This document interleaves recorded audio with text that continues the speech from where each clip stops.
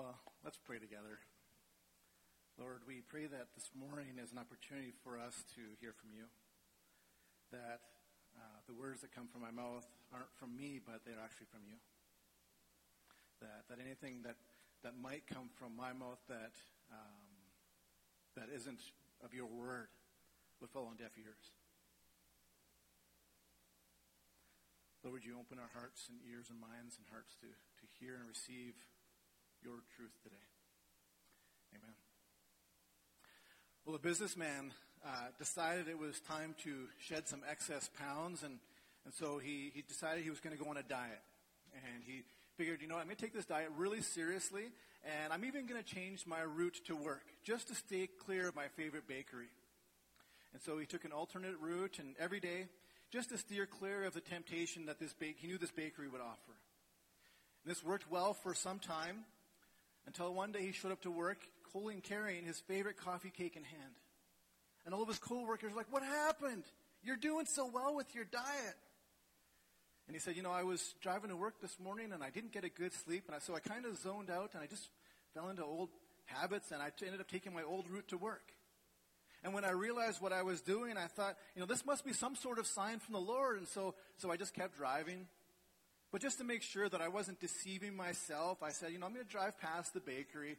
And if there's a parking spot available, then I'll stop in. The remarkable thing was, after the 8th time around the bakery, there it was. Well, that's kind of the way sin works, isn't it?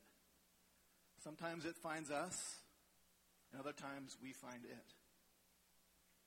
This morning we are going to be continuing our series on the armor of God and focusing on the next 3 weeks the area of the helmet of salvation. As we do that, we are going to be walking through 2 Samuel chapter 11 and 12. Now, for those of you that may not be familiar with those two specific chapters, that's the story of King David and Bathsheba. And I'm hoping that as we walk through this story, that we might be able to answer 3 critical questions that I think relate really well to this idea of the helmet of salvation. Who am I? Where am I? And what's next? Who am I? Where am I? And what's next? And I hope that what we might begin to see over the next 3 weeks is that in the midst of a series of really terrible decisions and some really awful consequences for these decisions, David is actually pretty relatable in many ways to you and I, and to some of the decisions that we make on a regular basis. And throughout this portion of Scripture, I hope that we might reflect on the question for ourselves, who am I? And then in the midst of our own poor choices, yet we discover that God still finds us in the midst of it and offers salvation from the consequences of our sin choices. Paul, though, in Ephesians 6, for those of you that may not know, we have been journeying through this selection of Scripture from Ephesians 6 since September. Paul tells us to put on the helmet of salvation. Now, just to be clear here, the helmet of salvation isn't just a reference to Christ's redemptive work on the cross and the hope that we have in eternal salvation. The helmet of salvation is actually something that you and I can put on and know that it has implications for the ways that we live our lives right now, today. Now, you may have noticed beside me is a mirror. Maybe this morning, as you got ready to come to church, or you just went up, as you got ready for your day, you walked into your bathroom and you saw a mirror. And maybe initially you were frightened because of the night's work of sleep that had occurred within your hair and your appearance. Or maybe you were pleased and thought, I'm looking pretty good. Or maybe you were just indifferent and you just carried on with your morning activities. Today, though, I want us to look into the mirror of our souls and ask this fundamental question. Who am I? Who am I? In Genesis chapter 1, verse 26, during the creation of mankind, we read that God created Adam, and it says that mankind was created in God's image. You may have heard the Latin phrase based on that particular scripture, imago Dei, which just simply means, again, made in the image of God. Now, just to be clear, that this does not mean that we are all gods, but instead that there are significant similarities between us and God. Characteristics of God that he has given to each of us. Not his divinity, just to be clear again, but aspects of himself that he has given to us. Like our ability to rationalize, to make autonomous decisions, our ability to engage in complex interpersonal relationships, our ability to rule and govern and steward the God-given areas that he's placed in our lives. So again, to summarize, our ability to think, our ability to love, our ability to govern. Ultimately, you and I, we are created to be a reflection of the nature of God inside of us. And God concludes a little further on in Genesis chapter 1, that as he looks upon his 6 days of creation, he looks at mankind and he looks at Adam and says, oh, that's really good. That's very good. I like that. Takeaway for us today is that God looks at you and I, his creation, and he says, oh, you guys look good. That's really good. You guys, that is very good. That as we look in the mirror of our souls, what Genesis 1 tells us is that the image that we are looking at isn't us, but it's actually the Imago Dei, image of God, that he has created in us, created us to be. Where our attitudes and our actions might be more of a reflection of the image of God than ourselves. So when we look in the mirror, we may not see ourselves, but instead we might actually see God in us. The problem, though, starts in the garden. When the image that we were created in is shattered because of sin.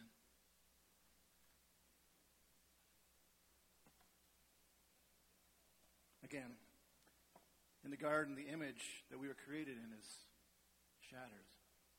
And we can look in this image here, and we can see fragments of the image that we were created, and we can say, okay, there's a piece of that. I can see a little bit of God in there. But now it's a distortion from the way that it was intended to be. In the midst of Adam and Eve enjoying perfect creation, enjoying the fullness of being made in the image of God, there's this enemy that's looking for ways to destroy and disrupt and distract us, to try and sabotage everything, that the image that we were created in. And Satan is looking for that one moment where we just put our guards down just for a moment, so that he can take us down a path that is rooted in temptation and ultimately in sin. Just like that businessman who was kind of daydreaming on the way to work, and before he knew it, he was being tempted further and further and further. Now, the Bible tells us that the consequence of sin, those sin choices, is punishable by death. That sin separates us relationally from God, and we are actually cursed to hell because of our sin choices. The reality is, though, is that sin has more consequences than just damning us to hell and separating us from God. Ultimately, our sin choices begin to disrupt the image that we were created in. And it distorts who God intended us to be and distracts how God invites us to live. It takes this beautiful image that we were created in and sabotages the very good thing that God created when he created you and I. And this is where we enter the life of King David, who up until this point had lived this incredible, inspiring, God-fearing life. He had taken down Goliath at a young age. He had wrestled a lion. He faced off with the previous king Saul multiple times, and he did it with integrity. If we were looking at resumes of godly people, especially in the Old Testament, certainly David's name would have been near the top. And King David was living his best life, and God had blessed him for it. Surely if there was someone who had been living out the image of God the way it was intended to be, it had to be David. Unfortunately for David, all it took was for one moment to lower his guard and And Satan was waiting for that right moment, the right opportunity where David was most vulnerable. And as soon as David dropped his guard just for a moment, Satan was ruthless with his attack. Just like the businessman dropped his guard just for a moment, and suddenly the temptation was now a reality. This is 2 Samuel chapter 11, verses 1 through 4. It says, in the spring, at the time when kings go off to war, David sent Joab out with the king's men and the whole Israelite army. They destroyed the Ammonites and besieged Rabbah. But David remained in Jerusalem. One evening, David got up from his bed and walked around on the roof of the palace. From the roof, he saw a woman bathing. The woman was very beautiful, and David sent someone to find out about her. The man said, well, that's Bathsheba, the daughter of Eliam and the wife of Uriah the Hittite. Then David sent messengers to get her, and she came to him, and he slept with her. David, alone in that night, waking up from his sleep, can you just picture it, staggering out onto his porch just to enjoy the warm Middle Eastern night wind. And he looks down over his kingdom, and he sees Bathsheba bathing. And it's in this moment that David is caught off guard, and the temptation has now been presented. The trap has been set. And it's in this moment David's vulnerability is exposed, and now he's faced with a decision. That he can now put on the helmet of salvation and protect himself from this trap, from this temptation. Or he can walk down the path that Satan has now laid out for him. And that's how temptation and sin works, isn't it? Not just sexual sin, by the way, but all sin.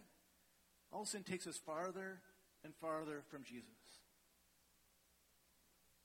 For David, the appeal of this sexual temptation was just too much for him to walk away from. And he chooses sin instead of salvation.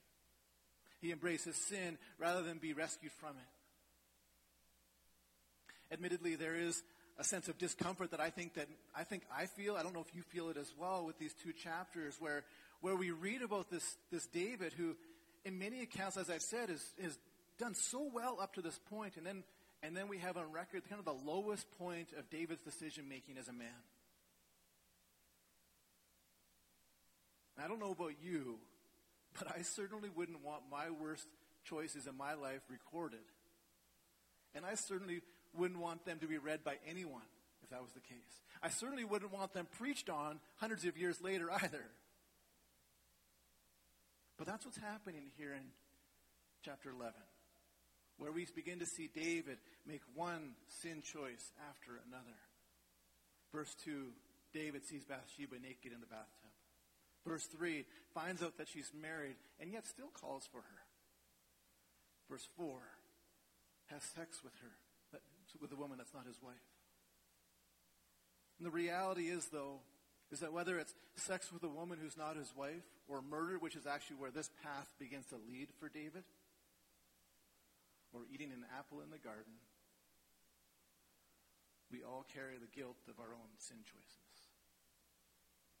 That the image of God that we were designed to experience was distorted due to our sin choices. That the very good creation that defines who you and I are was twisted because of the very bad impact of the sin decisions that you and I make. Unfortunately, like Adam and Eve in the garden or David on the castle rooftop, Satan begins to say, well, you know what? You can fix this yourself. You don't need to worry about God. You can just fix it yourself. And so, you know what? Let's just justify or blame someone else. And, you can just say, Adam, you can just say, if the woman in the garden wasn't there, she hadn't given you the apple, then that'll be enough to repair that broken image. Let's just blame someone else. Just justify our decisions. Can you just imagine David? And I wouldn't have lusted after that woman if she wasn't taking a bath on her roof. Present day language, that would be, I wouldn't have lusted after that person if they didn't wear the clothing that they were wearing. Or we can hide it or avoid it like Adam and Eve hiding their nakedness in the garden. And we're going to talk about that next week. Or that it was this momentary lapse in poor judgment. I was groggy. I'm just like the guy driving to the bakery. You know, I just got so enraged with that driver on the road. I shouldn't have, but I had a moment of poor judgment. Or I shouldn't have gossiped about my boss or my neighbor because of a decision that they made that I don't agree with. And some of these sin choices seem so reasonable, don't they? Seem so easy to justify. And that's part of the deception that Satan uses. You see, he's far craftier and much more intelligent than you and I, and so he uses half-truths and clouded or muffled truths or avoidance to let us continue to live in the broken image that our sin has created. If you just slap a couple pieces of tape on that broken image, that bad boy will be okay. And in the process of our sin choices, we just end up getting further and further down a path that leads us farther and farther from the image of God that God created us to be. And whether it's David or Adam and Eve or me or you, Satan begins to tell us that our sin choices won't disrupt the plan or purposes that God created us to have. That even if we do have sin, that the image won't be affected by our sin choices. That image will continue to be exactly the way that it was supposed to be. And I suspect that for most of us, our sin choices may not be as dramatic as David's or Adam and Eve's. But what if our sin choices were much more subtle things? Things like hoarding. I don't mean like the hoarding like in the TV show, but more like, just maybe hoarding a little bit of our wealth. Not very generous. Maybe self-protectionism. What about judgmentalism or arrogance or self-righteousness? Or consumerism or stubbornness or selfishness or fear? Gossip or discord? Anger and resentment? Unforgiveness? See, often sin isn't just a sudden exodus from God's plan where suddenly the whole image is just shattered. Suddenly God's plan, and it's not an exodus from God's plan and purpose in our lives, but it's often this slow descent away from Jesus. If you've ever had chip in your windshield, you know what I'm talking about, where you get a rock in the windshield and it's just a small little chip and you're like, oh, that sucks. But over time, that chip begins to grow. And suddenly the cracks begin to get bigger and bigger. And now suddenly it's not just a small little chip the size of a penny, but now it's beginning to take over a third of your windshield. And then the image that we long to see in the mirror isn't Jesus at all, but instead it's just a shadow of who we were created to be. And then we're left asking this question: who am I? Who am I? What's the area in your life that has started to create a chip or a crack in the image you were created to bear? Look into that image and look into that soul mirror and see your soul and ask the question, who am I? See, the helmet of salvation that Paul calls you and I to put on isn't actually a departure from sin. Because you see, none of us are actually exempt from that. Instead, the helmet of salvation is an invitation into intimacy. Where even in the midst of our sin, Jesus calls us to a life rooted in Him. A life secured in Him. To choose a path that is paved with His purpose and plan for our lives. To choose a life that bears the image that God created you and I to live out. The Bible calls that process sanctification. Now, sanctification is just this Bible word that just means this ongoing process that all followers of Jesus experience. That we are shaped to be more like Jesus and to be the image bearers that we were designed to be. So that as we look into the mirror,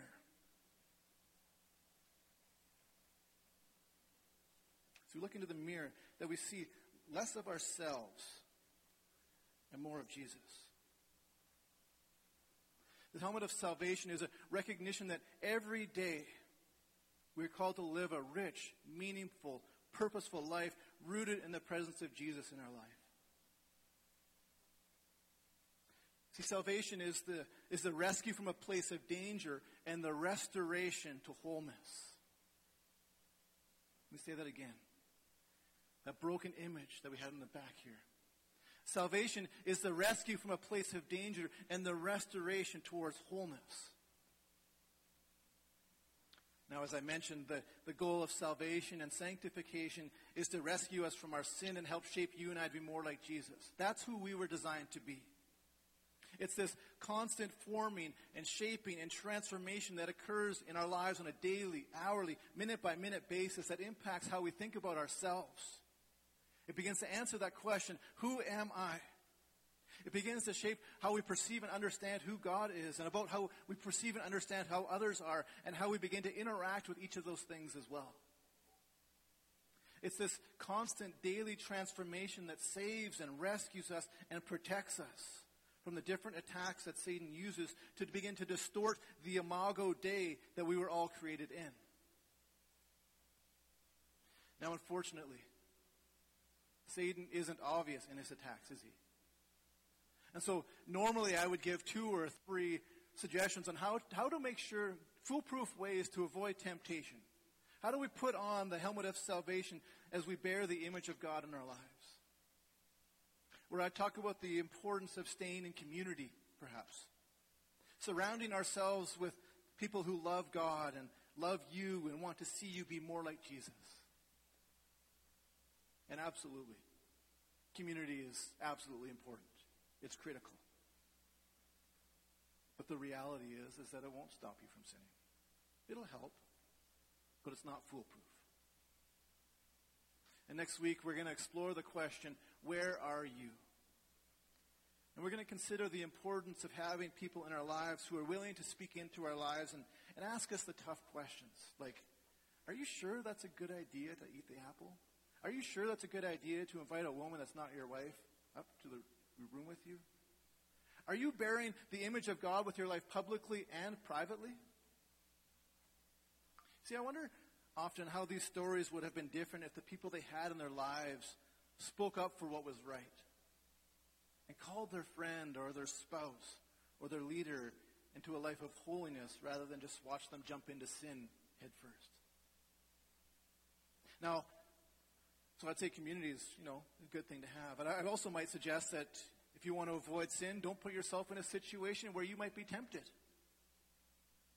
The New Testament talks a lot about self-control. And I think sometimes we think it's this concept similar to just willpower or just policing our behavior, where we just convince ourselves that we shouldn't partake in that thing, whatever that thing is. So we might, if we're driving on the road, I'm just not going to get angry anymore. Self-control, though, isn't just this in-the-moment type response to temptation. Self-control is actually this predetermined decision to avoid a situation that might make that sin possibility and turn it into a reality. It also might require some reflection as to what's causing that type of sin response in us. I'm going to give a hypothetical scenario. Again, this is purely hypothetical. My wife will be able to confirm that it's not hypothetical at all. Most of you in my family knows this for sure, that my weakness of the flesh is ice cream. If there's one thing that challenges my willpower, it's ice cream. Whether it's chocolate mousse tracks, mint chocolate chip, maple walnut, I have yet to meet an ice cream I don't like. But again, let's just play out this hypothetical scenario for the sake of higher learning and science and this illustration. If I know that when I have ice cream in my house, that I can crush a 2-liter bucket within 2 or 3 days, that it's probably not a healthy idea for me to have it in my house. I know that I can probably will myself to not eat the ice cream for maybe a day or two. I can police my behavior and say, I can restrain myself for a day or two. But I also know myself well enough that in that restraint, that there's actually in the back of my mind, there's this desire that's beginning to creep up, that's becoming stronger and stronger for the ice cream. And so instead of moderation, when the time finally comes, I'm not going to have moderation. I'm going to create a mountain of ice cream. Self-control, though, is most effective when we can identify in ourselves honestly and say, well, this is an area that I struggle in. Whether it's pornography or drinking or gaming, ice cream, or eating apples in the garden. See, the issue of self-control is best addressed when we don't even put ourselves in a scenario to even be tempted. If I know that ice cream is an issue for me, then I need to practice the self-control, not when I have the ice cream in my house, but when I'm actually in the grocery store preparing to even purchase it. I can't sit in the freezer in the ice cream store and just pound back the ice cream right there. I need to make the decision in that moment going into the grocery store that I'm not going to make that decision to purchase it and bring that into my own house. David could have saved himself a world of problems if he had seen Bathsheba bathing and said, I can't go there. Recognized the temptation, decided that he won't even bring that ice cream into his house. Because we know that it's a departure from the image we were called to be. See, we all know that when whatever our ice cream is, whatever that temptation is for us, that when we have that ice cream in our house, that at some point we're going to have to eat it. In the same way that David invited Bathsheba into his house, it wasn't just to get to know the local neighbors. He definitely had something else in mind in that moment. Self-control, though, says, I'm not even going to put myself in a situation that might force me to make that decision. Because in my humanity, in my weakness, I'm probably going to say yes more to that temptation than I'm going to say no. So it might serve us well then to surround ourselves with people and community who love us and will point us towards Jesus. It might serve us well to practice self-control and avoid compromising situations. Unfortunately, the larger issue here is that there's a heart issue that needs to be addressed. That there's something deeper in our lives that avoidance and community can't address.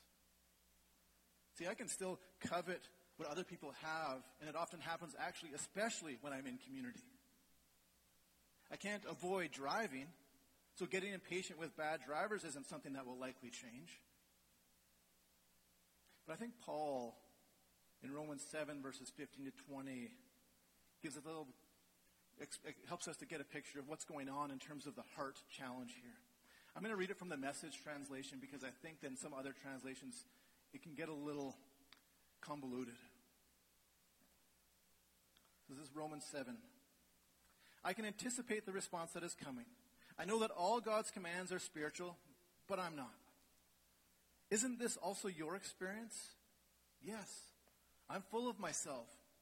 After all, I've spent a long time in sin's prison. What I don't understand about myself is that I decide one way, but then I act another, doing things I absolutely despise. So if I can't be trusted to figure out what is best for myself and then do it, it becomes obvious that God's command is necessary. But I need something more. For if I know the law but still can't keep it, and if the power of sin within me keeps sabotaging my best intentions, I obviously need help. I realize that I don't have what it takes. I can will it, but I can't do it. I decide to do good, but I don't really do it. I decide not to do bad, but then I do it anyway.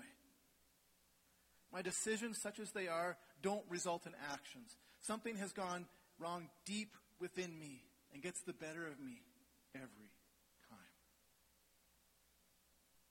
See, the only guaranteed way to avoid sin, the only guaranteed way to stop sinning is death. The reality is that all of us, unfortunately, make decisions that distort, destroy, and disrupt the image of God that we were created in. The other reality, though, is that the only way for that image to be restored, transformed, and made new is through Jesus Christ. I say that again. The only way for that image to be restored, the only way for that image to be transformed, the only way for that image to be made new is through Jesus Christ. See, we all make choices that put cracks in that image that we were created to bear. None of us are perfect. From Adam and Eve to David to you and I, no one will get it. Yet God, in his kindness, in his grace, and in his love, sought out you and I. Knowing that our lives were a distortion of what they were supposed to be, sent his son Jesus not to condemn us and say, "Oh, you guys are really messed up," but to restore us. To take this broken image and make it brand new. The reality is that we can't make ourselves brand new by ourselves. We're helpless. We are slaves to our sin. Our sin has trapped us. Just like if you've ever seen a fly trapped in a spider web, the more it struggles, the more we just trap ourselves. As I said at the beginning of my message, the Bible tells us that because of our sin choices, we separate ourselves from God, and that the punishment for our sin is death. The Bible also says there's hope. That through Jesus, that he lived and died so that separation would no longer exist. And that the broken image we were created in would be restored. I invite the worship team to come on up. We see that where Jesus would take away the old way of life, and he would actually take that old way of life and throw it away and restore us so that we would know what it means to be a life rooted in the nature of God, and a life that actually reflects God rather than rejects God. Let me repeat that.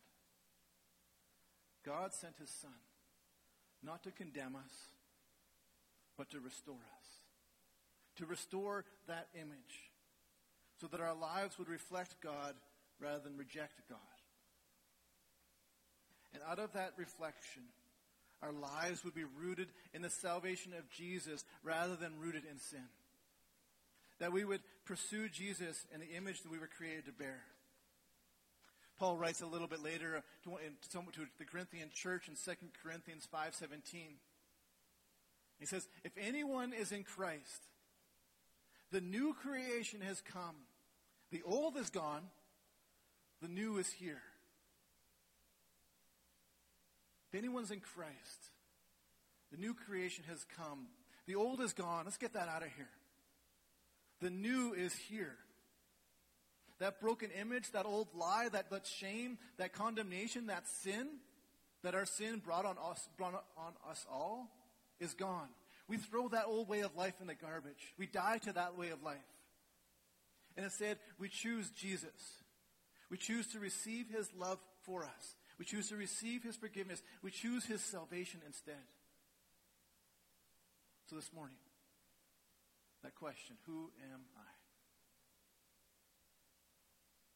I'm God's creation. Saved by Jesus. And he says, I am very good. Let's pray. Lord, we are grateful to be able to worship you. We thank you that you have come to restore the brokenness that is in each of us. That you have reconciled us to you, Jesus. So, Lord, as we go this morning, pray that we would be able to walk in your salvation. That you have rescued us from this old way of life, this patterns of sin. That we are no longer enslaved by it, but instead we are freed because of you, Jesus. We thank you for your love for us today.